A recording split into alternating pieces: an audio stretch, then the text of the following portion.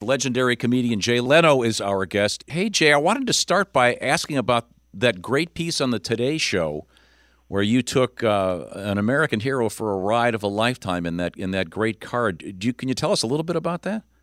Yeah, you mean the female soldier? Yes. We've done this a couple of times. Yeah, she was a young woman who, Stephanie, she lost her leg, and she landed at Bagram Air Force Base. She was there only a few months, and boom, got her leg blown off. And really remarkable young woman. I mean, she really was terrific, and it was kind of fun. We went down under the pretext that we were just talking to military people about cars and stuff, and then we took her for a ride in the new, the new Fiat 124, and then we gave her the car, and it was a lot of fun. We took her to George Washington's house, and he was obviously the first commander-in-chief, and she got the Purple Heart, and George Washington started the Purple Heart, and so it was really touching. We brought her mom and her brother and her nephew, and it was really fun. It was fun. It was a cool piece in the Today Show. We're going to link to that on the Bob and Tom app. We are joined by the great comedian Jay Leno. Chick McGee is here in the studio with us, along with Josh Arnold. Jay, you're such a car guy. I was reading some recent statistics that the manual transmission is about to be a thing of the past. That has to disappoint you, I would think. Well, I don't know if it's a thing of the past. I think, Porsche did away with it, and then it was such an outcry. You now pay extra for it. Yeah. Well, welcome to the real world. Something that was, remember you paid extra for the automatic? But if you want the manual, it's going to cost you this much. It's all demand. I mean, to most people, an automobile is like a refrigerator. It's just an appliance, Yeah. It gets you from A to B. But I think there'll always be a market for enthusiasts. I'm not particularly worried about that. Yeah. Of all the cars you have, what's the most difficult one to drive?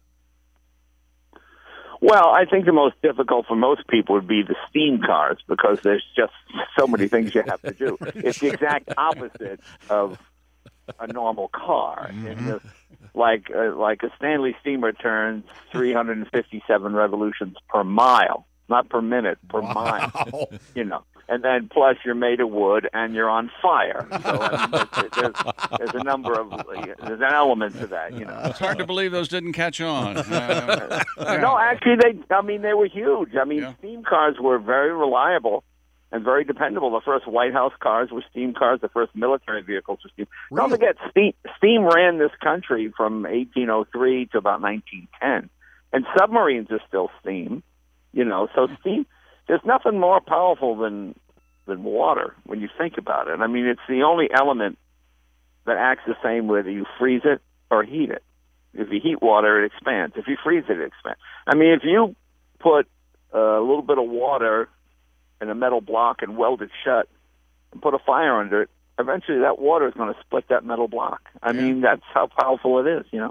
And if you put it in my basement, I have to get all new carpeting. That's a different story. We're speaking with. What I want to tell you, we're stupid water. We're speaking with comedian Jay Leno. I forget the name of the movie. I was thinking many years ago. American Hot Wax. Yeah, that's it. Where you were the chauffeur. Did you get that job as the driver because of your skills behind the wheel, or was it because No. That was just I was just up for the part, and I got the part. And, the sad thing is that movie can never be shown again because at the time nobody thought to secure the music rights. So it can never play on HBO or cable or anything, I had no idea. Because it would cost too much to go back and have to pay all those artists now. Oh my! Wow. It's a great movie, and everybody had darker hair then. Yeah, right. I mean, it was a lot of fun to do. I'm not a big, movies. It's not fun to do. You sit in trailers with actors and they talk about pyramid power, and you go, okay, great. You know what I mean? It just you have actor conversations. What if we're just a molecule? Okay, great, Bob. So yeah, that's not. Plus, when you do movies, this is what directors do. Okay, that was really funny. That was really hilarious. Let's do it again the same way. Good. Okay, that was just as hilarious as the first time. Let's do it from this angle now. Let's do it just as funny. Okay, there's no audience. I like the live thing. Yeah, the first time I saw you, Jay, it was in a very small comedy club. It was a tremendous show. So it was, and it's been such a great time. Now, to where see was you that go. at? Where I was saw that at? you at the original Crackers in Broad Ripple in Indianapolis. You know, I was just talking about that. This is so funny because I said this. I don't know how we got on this discussion, but I was, you know, they have like a comedy condo they used to put you in. Oh, yeah, they Oh, still yeah. exist. They Yeah. still exist. So I check in, and it's like, it was very cold out. It was like October or something, and my suit is all rumpled, and I see out the window a mall. So I get in the phone book, and there's a 1-hour dry cleaner. Okay. So I don't have a car or anything. So it's freezing, and I got my suit. It's like a 2-mile walk. I walk to the mall. I walk into a 1-hour cleaner in Broad Ripple, wherever it was. And I give this guy the suit. I said, I got a show tonight, so I'll be back about 4 or 5 hours. He goes, what? I said, I'll come back about 4 or 5 hours. No, he says, it won't be right till Thursday. I said, but you're 1 hour, it says 1 hour cleaner. He says to me, no, that's just the name of the place. Oh. We can't really do it in an hour. I go, what? I mean, yeah. Jay Leno is our guest, and Jay, you are, I think, for a pure stand-up that came up through the ranks. Do you remember your first appearance on the Tonight Show long before you became the host? Oh yeah, your first appearance. You know, your first Tonight Show is like your first girl. You're not very good at it. It's over real quick, but you want to do it again. You know, it's not. I mean, it was great fun actually. Johnny was terrific, and I mean, back in those days, one appearance on the Tonight Show really sort of made you. I mean, the only equivalent might have been the Ed Sullivan Show in the 50s and 60s. That's where everybody watched the same show. You know, I think now you have to do probably 10 or 15 TV appearances to get as many people to see you as appeared on. Because don't forget, there was really not much competition back in those days. Johnny was the late night show. That was the only one. You didn't have, you know, Comedy Swim and all these other kind of things, Adult Swim and all these cartoons. I mean, you can watch Seinfeld reruns opposite now, you know, so it was just a different time. Yeah. Do you remember by chance your first joke? The first joke was a throwaway. I think I said, I was just sort of parroting other comedians. I said, I'm originally from the United States, and the United States people here tonight, oh, man, what a thing, man, what are the odds, you know, that kind of stupid. Woo, U.S., woo! When you are out these days doing stand-up, and I know you do it all the time, how much new material do you test on a given evening? Do you have a certain spot where you try some more, or how does that... you slip it in. I mean, it's, you know, when you do the Tonight Show, you do different jokes in the same place every night. When you're on the road, you do the same jokes in a different place every night. And there's advantages. Like on the Tonight Show, if something happened at 3 o'clock in the afternoon, hopefully you could be the first person with a joke about it that night at 11:30.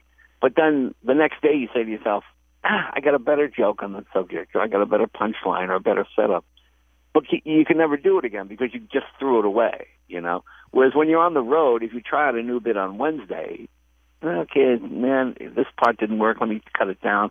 You do it a little differently on Tuesday. Then by the time Friday and Saturday come, instead of just having a quick 3 or 4 second throwaway line, you've got a bit of a story, you know, so you can let the material breathe a little bit and let it grow. And that's what's the great fun. That's the great fun part about it. Yeah, I remember we were talking with George Carlin one particular day, and he was kind of in a sour mood. Yeah, George would get in his sour mood. And I was trying to think, what can I do that'll make him brighten up a little bit? And I asked him the following question, and please don't take this the wrong way. Go ahead. I said to George, do you have a piece that you do that you love and all of your friends and the audiences all hate? And he was so happy that I asked him that, and he proceeded to launch into the bit, and it was great. But it was, I guess, one of those things that sometimes as a comedian, you just have one thing that you really like that... Well, you know, every now and then you have things you think are funny, but it's like I'm not a avid sports guy. And I remember once I was on a thing, and this seemed so funny to me, but it obviously is not. The idea, I was talking about the Boston Red Sox, and I said, you know, I did an investigation. It turns out a lot of these guys aren't even from the Boston area. And people went, well, of course not. Yeah, they come from. Well, Sure. I'm basing it on the joke is sort of based on Little League, where you have to be from the town. You can't be from the next town. And people look at me like, well, of course not. Many of them come from Cuba or somewhere else. Dominican Republic. Well, no. The joke is it was sort of based on that because there's always those stories about West Roxbury's got a guy from East Roxbury, Right. And it's just nothing, just nothing. But that's what happens. We're speaking with Jay Leno. Before we let you go, Jay, it's my understanding it may have been just last week that you got to go in the in the 2-seater Indy car. Is that correct? No, I was in a 1-seater Indy car. I got to drive an Indy car. Oh, I didn't know that. Why, you're low? Oh, my goodness. Very cool. How'd that go? Good. The grip is amazing. You're pulling 3, 4, 5 Gs on those cars. It's pretty crazy. I've driven street cars that have as much or more power than an Indy car, but they don't have the grip. Most cars, you go in a corner and you put your foot to the floor and you feel the tail start to slide out. And you try to bring it around a little bit, using the throttle. These things, it just plows into the corner so hard. It's like, geez, it's amazing. It's amazing how much grip they have. Now, did they put some kind of a governor on that or something to prevent you from flooring it, or did they? Were they on the radio going, "You're okay"? No, they have a car that's detuned somewhat, so you don't get the crazy show business celebrity hitting the wall. Some interesting news out of Indianapolis this afternoon. Funny man Jay Leno. Leno evidently thought he could. He had an unpleasant helicopter ride. It's interesting. I did down at Talladega. I had to do 100 laps and about 190 miles an hour around Talladega, and that's a big track. And I was in a Carrera GT, and at 190, things happen pretty quickly, and you're going down and you go in the corners, and just the most minute change, So I was very careful, and I could feel after the tires got hot and got a little worn, start to slide a little bit. Okay, and then when we were finished, I was coming down the straight, and the guy gave me the thumbs up, like that's good. And all I did was lift the throttle, and man, I went into a spin, ring, ring, ring, ring, about half a dozen spins. Luckily, I managed to avoid hitting the wall. Yeah. But it just tore the tires right off. Yeah, it was pretty crazy. Once again, Jay Leno was our guest, and real quick, I remember an episode of The Tonight Show. I'm going to get some of these details probably incorrect. Paul Newman was your guest.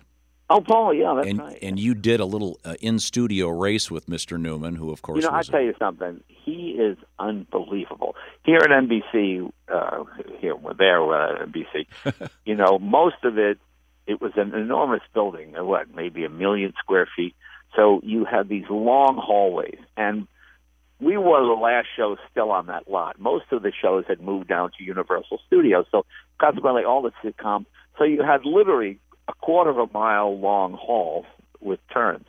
So we had a couple of electric go-karts. So we said, I said to Paul, now Paul is 82 at this point, I think, and this guy was as steely-eyed. I was practicing all afternoon. I said, I've got to kick Newman's butt here on this thing.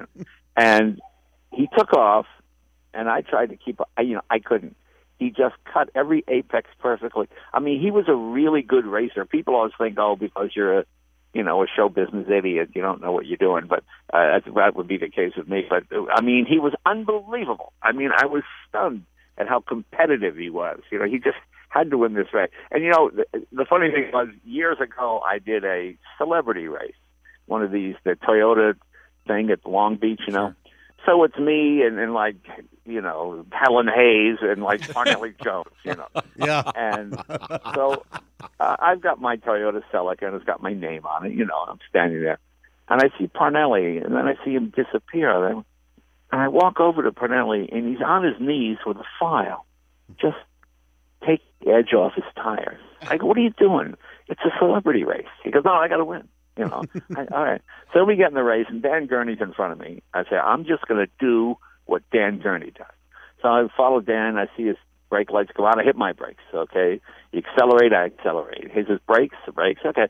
I'm like 3 feet behind him. Okay, now I'm like 10 feet behind him. Okay, I can still see him. Now I'm like 20 feet behind him. Now pretty soon I go, where's Gurney? I look around me, look at my rearview mirror, and he's right on my tail. Like, how did that happen? I was doing everything he did.